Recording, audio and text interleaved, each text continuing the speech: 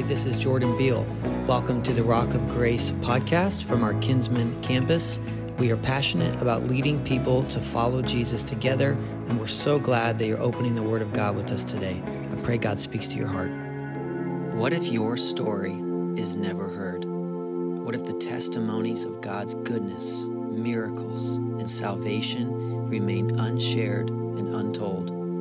Your children, your neighbors, and your family wouldn't know about the good things God has done. Your story matters.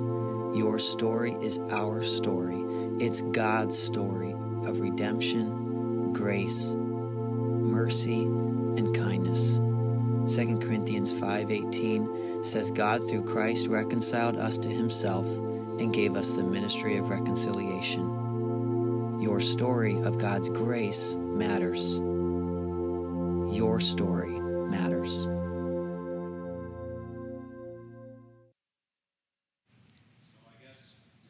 You got, yeah. Here. Good morning. Man, there's a lot of people here. So I don't know a lot of you, but I'm really shy. So I don't know if I could do this, but anyway, I'm Nolan, and this is my wife, Destiny, and we just wanted to share a little bit of our story.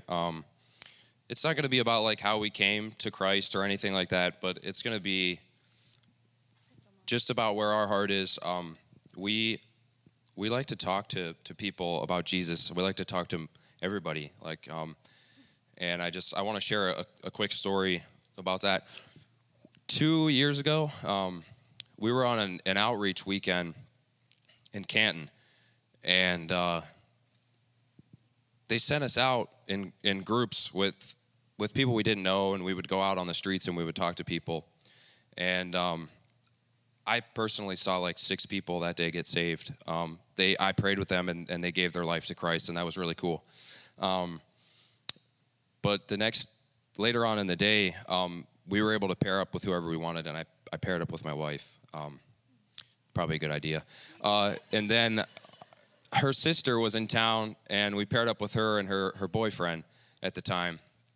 And they sent us out on the streets, and this particular part of Canton was kind of scary for me. So I was out there hey, where do we go? So we ended up finding a Starbucks, yeah. And it was in a plaza, and we walked in to the Starbucks, and there was this girl in line behind me, and I just said, hey, I want to buy your coffee. And she said, me? I said, yeah.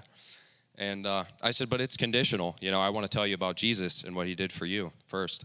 And she said, well, if you're buying my coffee, you can tell me about whatever you want, So I said, okay. So we started talking, and we were in line, and it was a long line, so this worked out great because I had a lot of time, So she started walking with me, and I was telling her, well, do you know Jesus, And she said, no, I mean, I study a lot of religions. I think they're all pretty good, And I'm like, whew. So yeah. Actually, she said, I believe there is truth in all religions. Yeah. And then Nolan said, Jesus is the way and the truth and the life. So my big moment, So anyway, so I talked to her, and I told her who Jesus is and what he did for her, and I just wanted to pray with her, and I prayed with her, and we got through the line, and I bought her coffee, and I just said, so what's your story? What are you going through? And she said, oh, I just moved in with my boyfriend, and we don't have anything. We don't have a couch, or we don't even have a coffee table. And I'm like, well, maybe I shouldn't condone you moving in with your boyfriend before you're married, but I will say, I'm trying to be supportive. I'm like, hey, let me get you a coffee table. And we were in the store. Starbucks was inside a Target. So she was blown away, and we started walking around trying to find her a coffee table. And we couldn't find one. And she was due to go on her shift at work, and she worked next door. And so she said, hey, I got to go. I said, well, look, I'll bring it to you. And so she went to work, and we went to Value City Furniture, which was right down the road. And I walked in the door, and there was this guy. His name was Benjamin. He was working the door, and he was he was a bigger guy, like kind of intimidating, whatever. And I said, he said, how can I help you today? And I said, it would help me if I could tell you about Jesus. So he said, whoa, I mean, I guess. And I said, okay. So I'm talking to him, and he said, yeah, I was raised Catholic. I was in church and stuff. And I fell away. I'm having a rough time. And I just said, well, what's going on? And we started talking a little bit. And he said, well, I'm actually I'm ready to get off. So I want to go. He said, we could just go talk. So we went and sat on this super expensive couch, and we're sitting there and we're hanging out. And he said his dad had died and left him this farm, and he was responsible to take care of his mother and this farm. And he was lost, and he just didn't feel like if Jesus even was real, that he was there for him. And his mother was in the hospital at the time as well. And I just said, well, look, man, he is real, and he is there for you. And I know this is a tough time, but let's get through it together. Let's talk about it. So we talked, and I was giving him the gospel message, and he just said, well, that's all fine, but I just can't believe that somebody rose from the dead. And I'm like, well, not just somebody, But anyway, I said,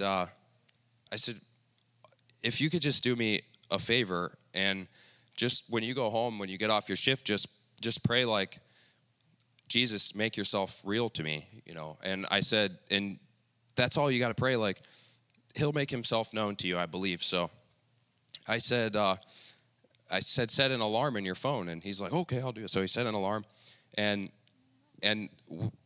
my wife's sister, who was sitting beside me, she said, I have a word of knowledge for you. And he said, what's a word of knowledge, And she said, I think God is telling me that he wants you to know that it's going to be a woman that makes this change in your life. And she said, I don't know what that means, but I just wanted to say that. And he didn't know what to do with that, And so we parted ways, and the coffee tables at Value City were outrageous. So I grabbed her a gift card, and I ran it over. So we went back to her work, and I'm like, hey, here's $100, let's go. So she was touched, and that was really good too. But we went back to the event, and later on, the event was over. We went to Chili's. It was midnight, and we were eating, and I got a call, and I didn't recognize the number, and the voice at the other end of the phone said, Nolan. And I said, yeah. And he said, how did you know? And I said, what do you mean? I said, who is this? He said, this is Benjamin. And I said, oh, okay. I said, how did I know what? And I mean, I'm grinning from ear to ear because I'm like, something cool happened, So he said, that girl that was with you, how did she know? And I just said, you're going to have to start making sense because I have no idea. And he said, I went home. I got off at 9, and I went home, and my alarm went off on my phone, and he said, it said to say this simple, prayer. He said, and I yelled it, and I was just like, okay, good, that's over with. And he said, immediately as soon as I finished the prayer, he said, it popped into my mind that while I was at work, this girl that I used to see called me, and I ignored her. I'm like, I don't want to talk to her. So he said, immediately her name popped into my mind, and he said, oh my goodness, I have to call her. So he called her, and she answered the phone and said, hey, it's been a while. And he's like, yeah, what did you need or whatever? And she said, well, since we last saw each other a year ago, I was in a really dark place, she said, but I got some friends, and they know Jesus. And she said, and I've been going to church. And Benjamin said, oh my goodness, we have to get together. Tonight, let's go somewhere, let's hang out.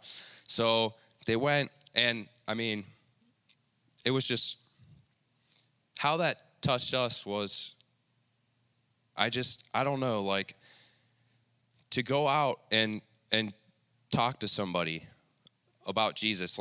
You don't have to be on some mission. I mean, yeah, you could be a missionary. That's awesome, but your everyday life is the mission field. And just going out into Walmart, or Walmart's kind of hard. There's some scary, but anyway, But, just going out into like somewhere and, when you talk to your cashier, for me, it started just by telling people God bless you when I would leave them, whether it was a cashier or anyone. And that was a really hard hurdle for me. I'm like, I don't want to tell somebody about God, but that's simple. Like for now, I tell everybody, hey, Jesus loves you or God bless you or whatever. But now, for us, after seeing something like this happen, we're out there all the time. And we're not going on special trips just to do this. We just go to our grocery shopping and we want to talk to people about Christ. And my son prayed for 6 people or something yesterday, at Mary Yoder's, at the restaurant. He's he's 6 and he's out there can I pray for you? And I'm like, son, get over there. He's praying and he's doing, he's killing it. They all are. But either way, I just want to encourage you all through our story like this, that this is simple. It's just taking the time to talk to somebody. It's not like you don't have to have it all together yourself. You just have to know what Christ did for you and go tell somebody, anybody. You got to start somewhere, and it's life-changing when you make somebody cry. That's it feels good. I feel kind of bad saying that, but it feels good, So, all right, goodbye. That's awesome.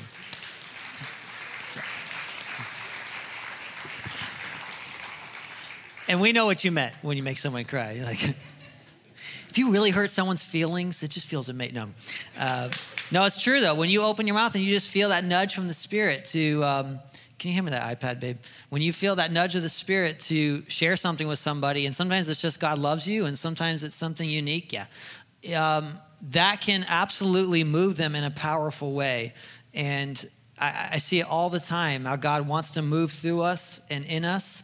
And all he wants is an obedient heart. He just wants a trusting, willing person. Amen? And that was a moment in their life. They actually shared part of this over Amelia last night at Life Group at my house. And it was beautiful. In fact, the presence of God really came to the table when we ended in prayer. And God was moving. And I want to kind of share that real quick. That I asked everybody at our table, I said, hey, we're gonna be quiet before the Lord. And we're going to ask God to speak to us and give somebody at the table an encouraging word or a verse. And we just were quiet long enough. God spoke, and it was powerful. There was a lot of tears. It was beautiful. And it was a lot of people said, that was really touching. That's exactly what I needed. And God wants to use your life.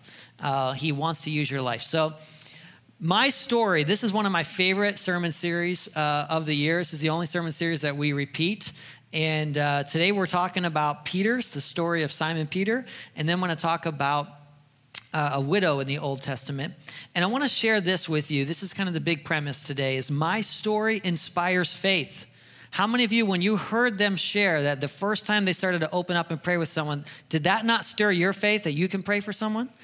That guy, Benjamin, he got a call. He set the alarm in his phone, just like they said, and then there she was. Hey, I just want to tell you about Jesus. God can put the pieces of the puzzle together for people that really starts to shape their life and change their life. And you know what all he wants from you? Just a little bit of obedience, just a little bit of faith. Amen? All right, so the subtitle of this first half is Becoming God's Man, all right? Becoming God's son more than God's man, because Peter, you could tell when you read, he wanted to be God's man. He wanted to be the man in charge, and he wanted to be the man. In fact, does any of you guys have a friend that you call him he's the man? And there's he wanted to be that guy. I want to look at 2 Peter 3:18. I want you to picture the smile in Peter's eyes. He's older when he writes this, so he's thinking back about his time of walking with Jesus, and now he's been following Jesus and teaching Jesus for years. And look what he says, grow in the grace and knowledge of our Lord and Savior, Jesus Christ. If anybody had to grow in grace, I think it was Peter, right?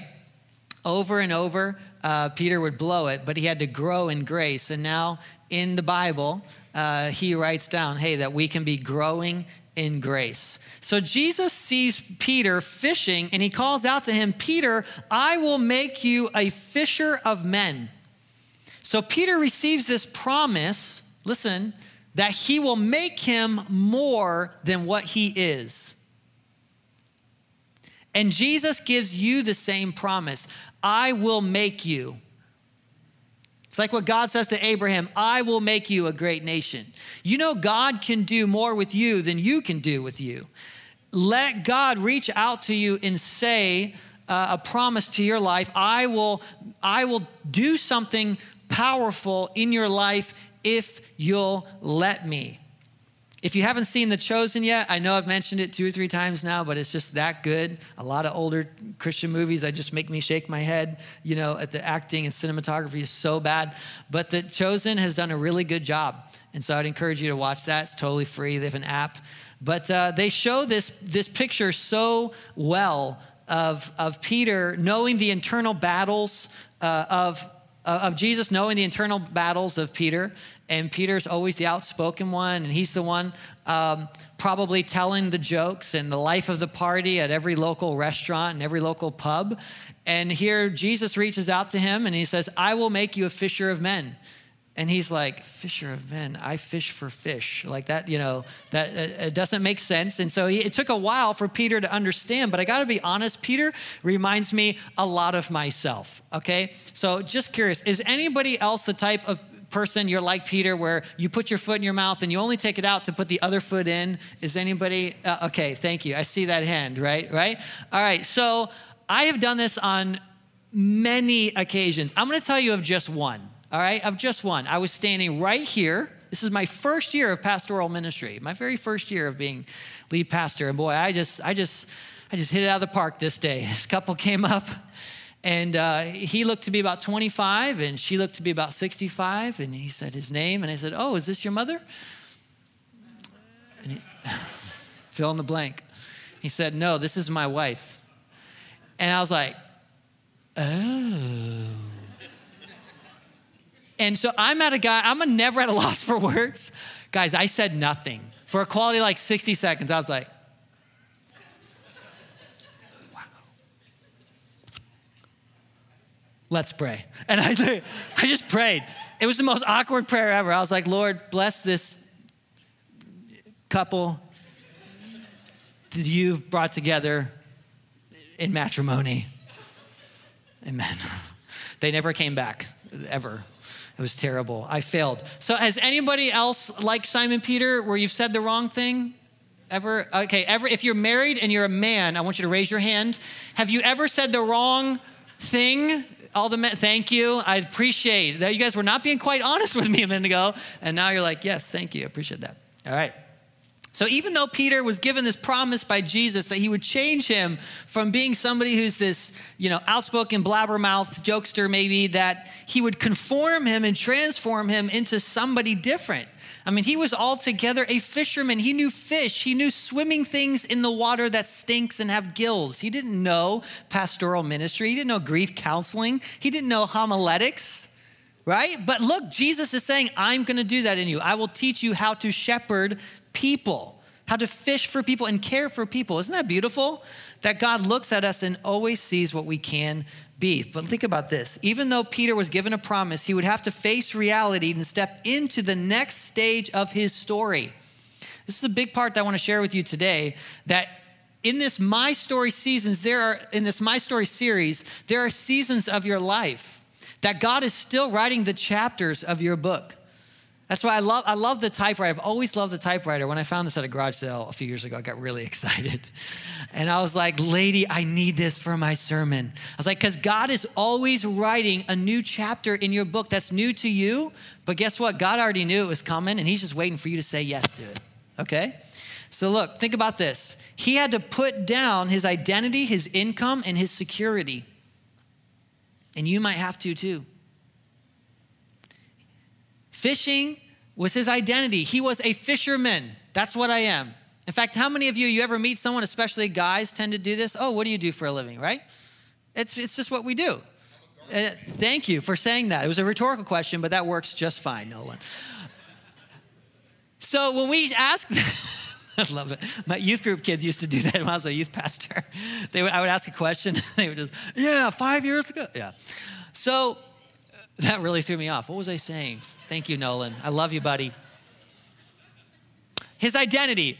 Your identity, thank you. Your identity, his identity was wrapped up in being a fisherman. Keep in mind too, this was his income. And how many of you men think it's a good idea to put food on the table for your family, right? Yes, it's a good idea. So your income, his identity, his security, and yet when Peter said yes to Jesus, he was saying no to security. He was saying no to the known. So I can stay here and live the status quo, boring life I've been living, or I can say yes to Jesus and step into the unknown. How many's ready to say yes? How many of you already said yes? You jumped off the cliff. Come on. And God has been good to you, right? See, his reality was he was a fisherman. And just like every other fisherman, he knew his trade. But listen, you can start to see miracles in your life. You can see God intervene in your story. But it begins with trusting Jesus' outstretched hand. It begins with believing Jesus when he says, I will make you into something you're not yet. Trust me. I will make you. Ray, trust me. Bob, trust me. That scripture you read this morning, trust me. I will make you into something you're not yet. And by the way, are you facing discouragement? Because I see this all the time in pastoral ministry. I saw it 3 times this week. I would love to share their names, but I won't share it. People who were faced with discouragement because the call of God is so obvious on their life. So I want to say this. Are you facing discouragement, a battle, and feeling inadequate and unable? Great. Because that is the sign that you are on the cusp of God taking you into the next season of your story, of your destiny. I see this all the time. Somebody was saying, oh, Pastor, but I can't. I have so much discouragement. I don't know what's wrong with me because I got this wrong with me, this wrong with this. I'm like, do you know the call of God on your life? And I just want to slap them, like the moves like, psh, psh, psh, psh, psh. Like they don't see, sometimes people don't see the anointing, the talent that they have for a certain thing, but Satan wants to get in your head. And Satan wants to say, oh, just stay here. Just don't do that. Just don't speak up. Just don't go, right? And we talked about that in the last sermon series. He's an intruder and a liar. Turn to your friend right now and say, he's a liar. Peter didn't know how to be a rabbi, a teacher. But then who is it that preaches and 5,000 people are saved at the day of Pentecost? It's Peter, right? He doesn't know homiletics. But it doesn't matter. God enabled him. God enabled him for the grace. It's amazing. Have you ever read the story of Peter tagging along? Just a funny moment from Scripture. You know Scripture has some funny moments in it, right? Has anybody read Scripture long enough to know that there's some funny, pretty funny moments in there? Jesus in Matthew 17, he's transfigured into his glorious image, literally revealed as God himself. Moses and Elijah show up in this encounter. Moses is representing the law, Elijah representing the prophets. In fact, in Luke 24, Jesus says, all that is summed up in the law and the prophets speaks to me. So there's this glorious moment where Elijah, Moses, and Jesus are seen in their glory. And Peter's like, you guys want a tent? I'll make you a tent. That's funny. And Jesus is like, bro, I don't need your tent. He's like, I'll make you a tent. I'm a good tent maker. I mean, seriously, that's the kind of stuff he does. It's like, you want some Kool-Aid? Like, no, I don't need Kool-Aid. I don't need a tent. Just let this moment happen, right? But here's what's neat. I was thinking about that. I was like, I was going to include that just for fun about Peter, but then I thought, you know what? Jesus was actually telling Peter something cool there because Peter is a doer. And you know what Jesus was saying? I like your buildings and what you build, but more than your buildings, I want your friendship. And you got to be careful that the longer you follow God, that you don't get carried away in what you're doing for God and missing being with God. So Jesus is like, I just want you with me right now. I invited you up this mountain just so that you can be with me, right? So maybe Peter's story is a lot like yours. In your story of faith, Jesus is more concerned with your friendship with him than what you can do for him. And like Peter, we can all too easily forget the incredible moments that we shared with Jesus. We can start to cave into compromise or apathy once culture makes its demands, Once you start making compromises in your entertainment, or now even church itself becomes, an option instead of like this amazing opportunity to all gather and worship. Why? Well, this happens when we forget. And Peter did this. Peter forgot the moments that he walked with Jesus. And if you've been a Christian long enough, you know what I'm talking about. You can have seasons in your life when you forget the goodness of God. And in your story, you have to remember the goodness of God. You have to go back and think back. It's like what God told them in the Old Testament. Teach your children about the goodness of God. Teach your children about your story. In fact, last year when I did this sermon series, I had all the parents gather and talk to their children. And we're going to do something somewhat similar today. But Peter had to overcome financial security, the risk of not having his bills paid off. Can we make this real? Peter had to overcome the bad habit of speaking before listening. That is a habit that's hard to break. Peter had to overcome his own pride and realize that he was chosen not to be famous so that he could die making Jesus famous. Remember, it's Peter, one of the ones that says like, hey, I'm going to be right here with you. I'm like a right-hand man, right? Like I'm like the VP of the kingdom, And Jesus is like, no. You're one of many.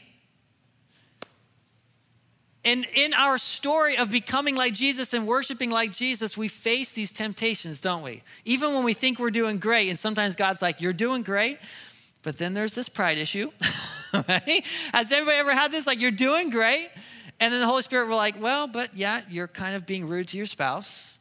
Let's work on that. And then we got to say, okay, Holy Spirit, I'm still open to you teaching me and making my story a beautiful story. Because guys, God's still writing your story. He's still teaching you. He's still discussing with you what it means to really love Jesus. And sometimes that really means picking up your cross, sacrificing convenience. Amen? So these obstacles in Peter's life, in his character, they're there to strengthen and resolve and ultimately make us more like Christ. Obstacles allow us to be broken. Financial hardship. You have to realize this was financial hardship. I was talking with a pastor this week that was talking about the risk that he would be making for him and his family to obey what he feels the Lord is asking him to do. It's a huge financial risk. But do you know, I believe not just people in ministry, I believe all disciples, all followers of Jesus have substantial risk at some point in their life. Substantial risk. I have to risk my job, or I have to risk this or risk that to do the will of God. Why? Because it's countercultural sometimes. Romans 5 verse 1, therefore, since we have been justified by faith, we have peace with God through our Lord Jesus. I'm so thankful that God has given me peace in my heart, that I have right standing with God. Through him, we have obtained access by faith into this grace in which we stand. Right? So by faith, we take hold of this grace. We rejoice in hope of the glory of God. Not only that, but we rejoice in our sufferings. What? We don't rejoice in our sufferings. That's strange, right? I lament my sufferings, right? I don't know about you. But there are times now, the longer I follow Jesus, I actually get what he's saying, because here's why. Endurance produces character. Character produces hope. And hope does not put us to shame, because God's love has been poured into our hearts as a deposit, right? Through the Holy Spirit that's been given to us. While we were still weak, at just the right time, Christ died for the ungodly. At just the right time, Christ died for you. For one scarcely would die for a righteous person, though perhaps a good person, one would die. But God showed his love for us that while we were still sinners, one of my favorite verses, it's one of the verses I use almost any time in leading someone to salvation, that while we were still sinners, Christ loved us and saw us as a children of God, as a child of God. I am so thankful that God looked at me the way he looked at Peter and said, I can work with that. And that's what we're going to talk about throughout the rest of the sermon. He looks at you and he says, I can work with that. Now, some of you might hear that and you say, yeah, but he looks at me and he sees like a dumpster fire, right? No, he still says, I can work with that. And some of you, the problem's opposite. It's pride. You say, well, yeah, of course he can work with this. I mean, pretty amazing. And trust me, as a pastor, I meet these people, right? There's absolutely nothing they need to repent of. They are the Boy Scout, Gold Scout, whatever. They are the best. Listen, Whether your problem is pride or shame, God can work with you. And God wants to work with you. Turn to your neighbor and say, God wants to work with you.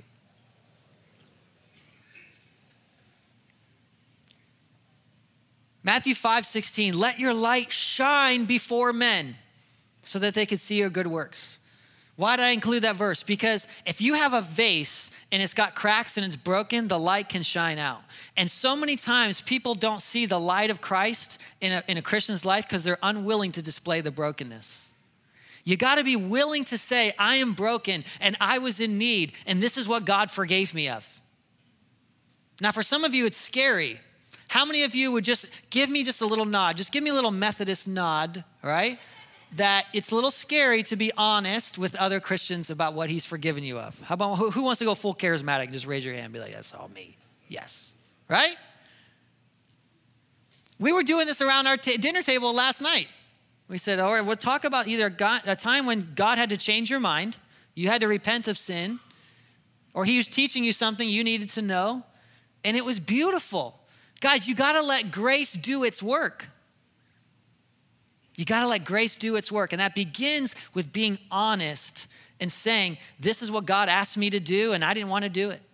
Or this is something that I had to repent of. I wanna share with you Carol Hetherington's story. Carol, can you just wave at him? Everybody say hi, Carol. Hi, Carol. A couple of years ago, I stopped over at Carol's house and I was getting to know her better. And so I asked, what's something difficult that you went through, but turns out it was God's plan. And so for being a quiet woman, she actually had quite a few stories. And I don't know if you know Carol. Carol is the widow of Jim Hetherington, a former pastor here. So we honor you, by the way, we honor you. Can you put your hands together for Carol? And I just feel led to say that because I know pastoral ministry can be very hard. There's things you face that you can't tell anyone. You can't tell a soul, right? And I want you to know we honor you. And I saw my parents experience that. I've experienced that too a little bit. And I can't say enough that we honor you. So I asked her, what are some of the stories of being a pastor's wife, and just being in ministry? And she had some funny ones. And I asked her to mention, a couple stories in particular that stood out to me. She said when Jim and her moved up here from Florida in faith, it's actually a little bit similar to my parents. They moved in faith. They had no job or anything. Right? So it's just like Peter, risking financial security, risking those things. But they said yes to the call of God. But when they arrived here, they found a home that wasn't even for sale. They asked if they could rent it. And part of their payment was that they would fix it up. And Carol was tired of working and really just wanted to be a mom, right? But she did not want to go back to work. But her husband asked if she would go back to work. So she did. She was broken in the sense of brokenness, humility, submission to her husband, being willing to be used of the Lord. And so by a curious chain of events, she gets this job as an administrative assistant at a Bible college. And she made sure I knew it was a job she didn't want. She said, I don't want to go back to work, right? A few months later, her husband, Jim, the pastor, felt during prayer that God spoke to him to further his education to get a counseling degree. And she happened to share this with her boss, and her boss said, well, since you work here, your husband gets that tuition free. Here, they didn't have the money for it. All she said yes was, okay, I'll go work. Like, okay, Jim, I don't want to go to work, but I'll go to work, right?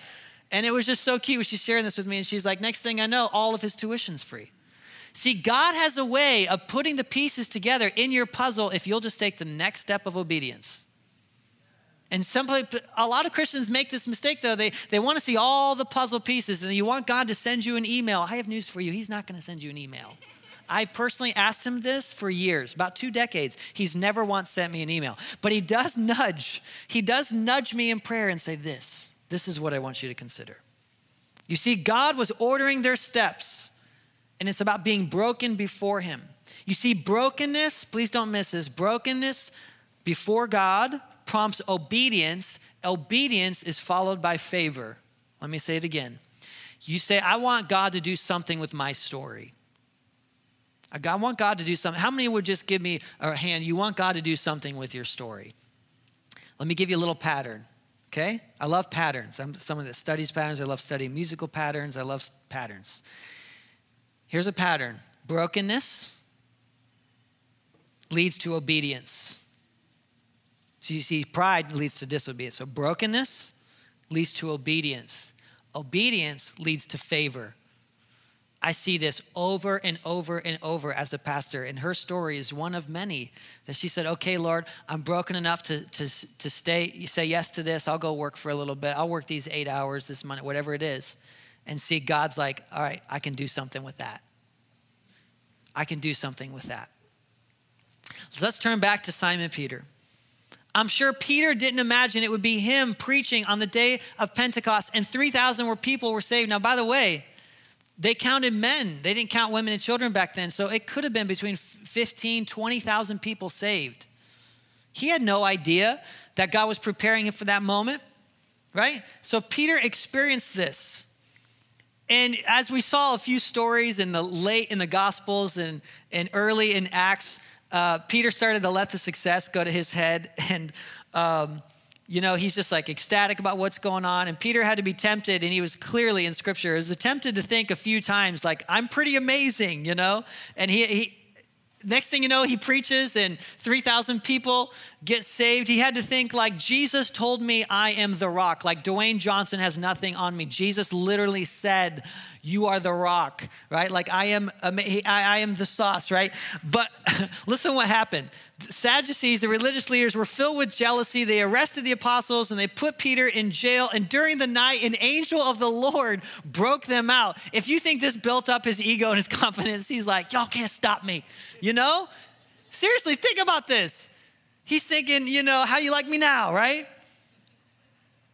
And over, though, Jesus would teach Peter what it means to humbly serve other people. And just when he thought he blew it, remember we talked about this a few weeks ago, Jesus comes to him and he affirms his identity as a child of God, and that he says, feed my sheep 3 times because he betrayed Jesus 3 times. And Jesus says, Peter, I still want you on the team. I know you sold me out because you got more embarrassed about living and being accepted by everybody, right? But I know you sold me out 3 times, but I am calling you into ministry 3 times. Can you imagine the anointing of Jesus, by the way, in that moment, sitting on that beach while Jesus is making him breakfast alone? We said last week, right? In your story, a lot of your best moments with God, you will be alone. There'll be no one around, just you and God. It's Peter who established this church on the Sea of Galilee. I mean, when I visited Israel 4 years ago, and they had this church there that was said, this is the church Peter started, and it was just like breathtaking to sit there and think that Peter stood right here on this shore and had these moments with Jesus where he questioned his identity, he questioned his shame, he questioned if Jesus even wanted him in. But God always calls out to us and invites us back into the story, and he wants to use our lives if we'll just say yes. So turn in your Bibles to 2 Kings chapter 4, and we're going to talk about another story who God showed up in her life, in her need.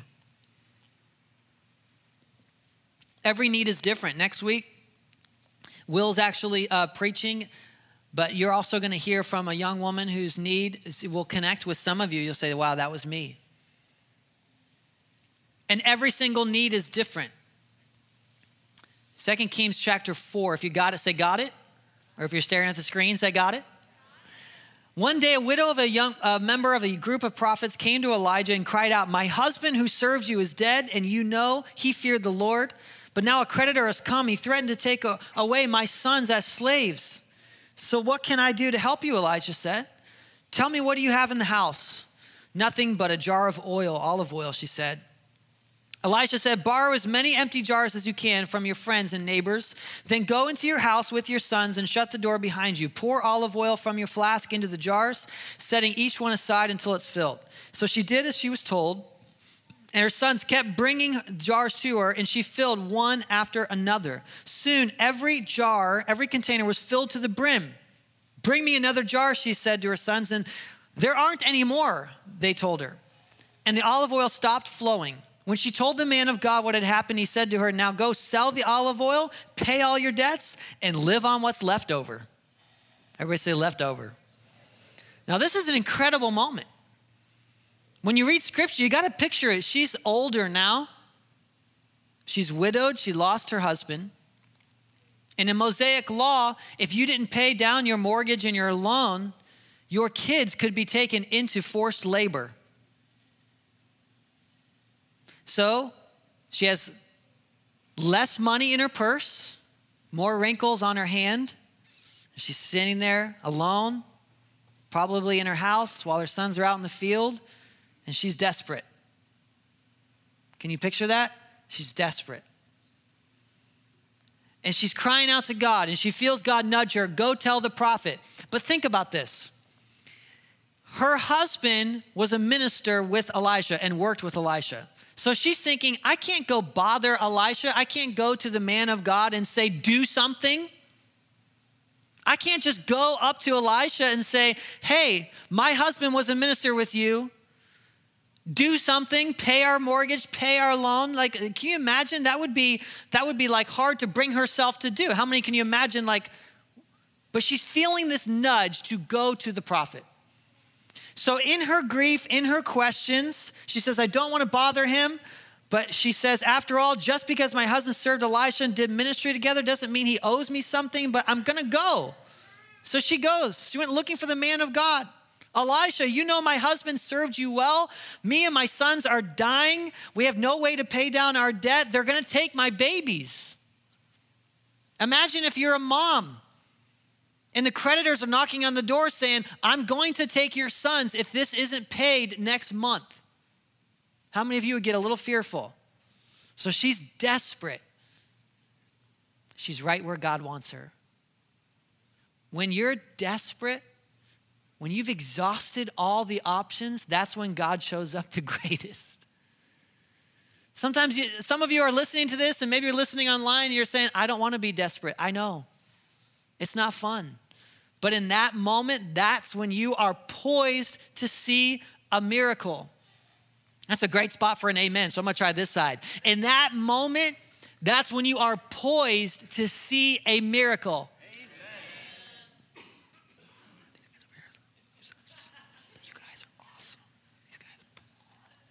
Okay, I want to tell you a story of my own life when God did this for me.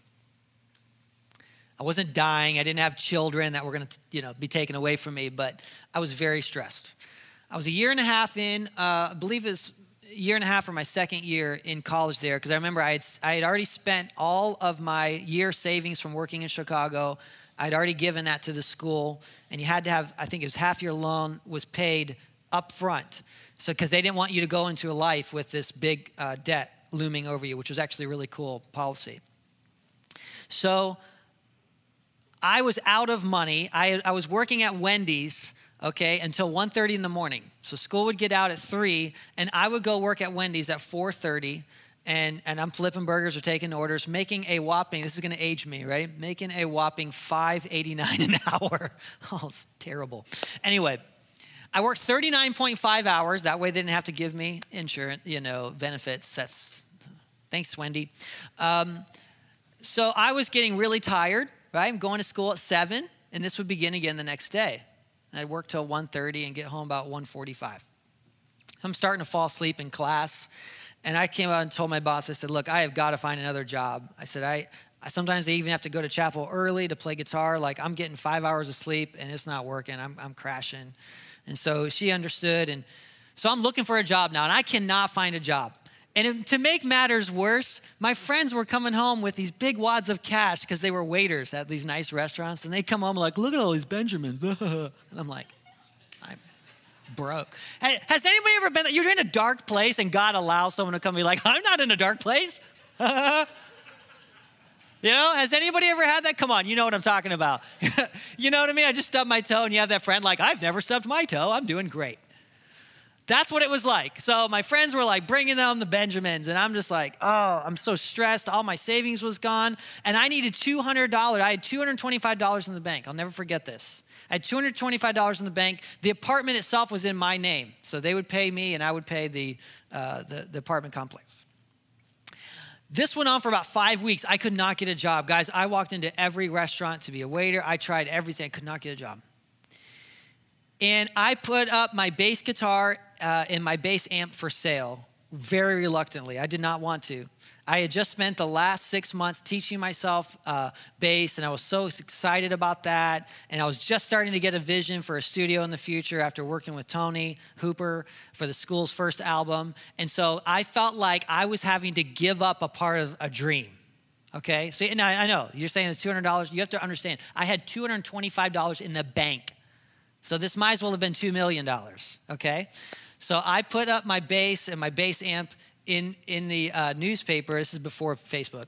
So in the newspaper, and I'm just like so mad. Has anybody ever been mad at God? We talked about this last week. So I'm blaming God. I'm like, you called me to this school.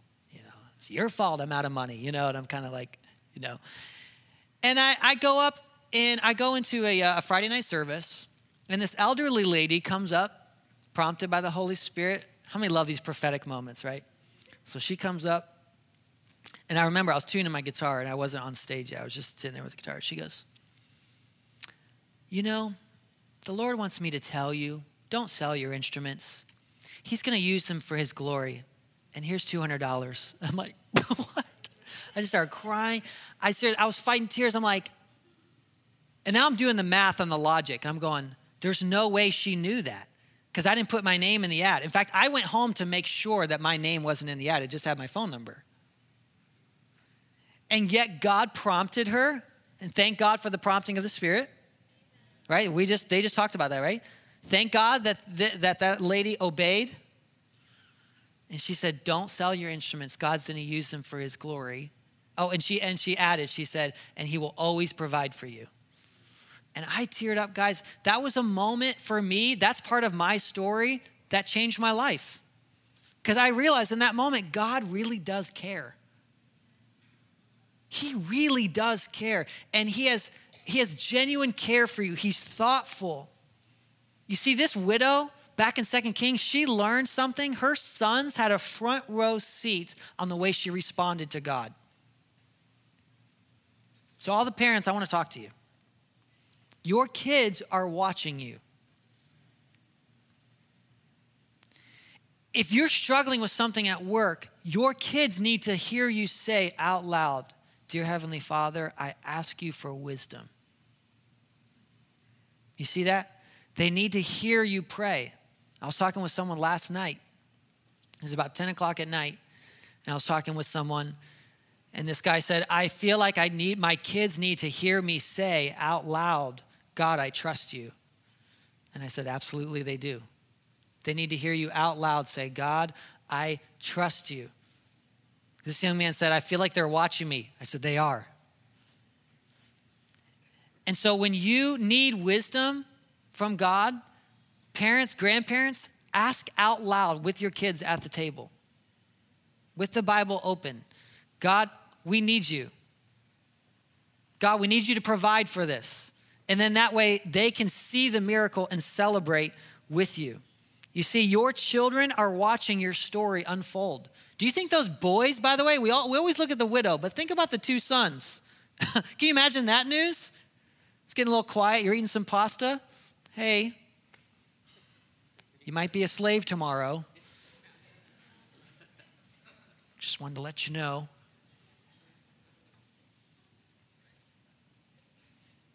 That wouldn't go over so well in America, right? We can't even get our kids to load the dishwasher, let alone take that out of the podcast. But that had to be real. Imagine those boys. So those boys, check this out, don't miss this. Those boys watched their mom's faith on full display. Parents, your kids are watching you. They're watching how you respond to difficult situations.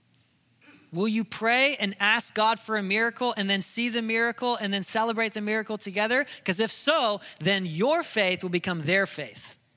And I want to tell you, what God did for her, God can do for you. What God did for me, God can do for you. Amen?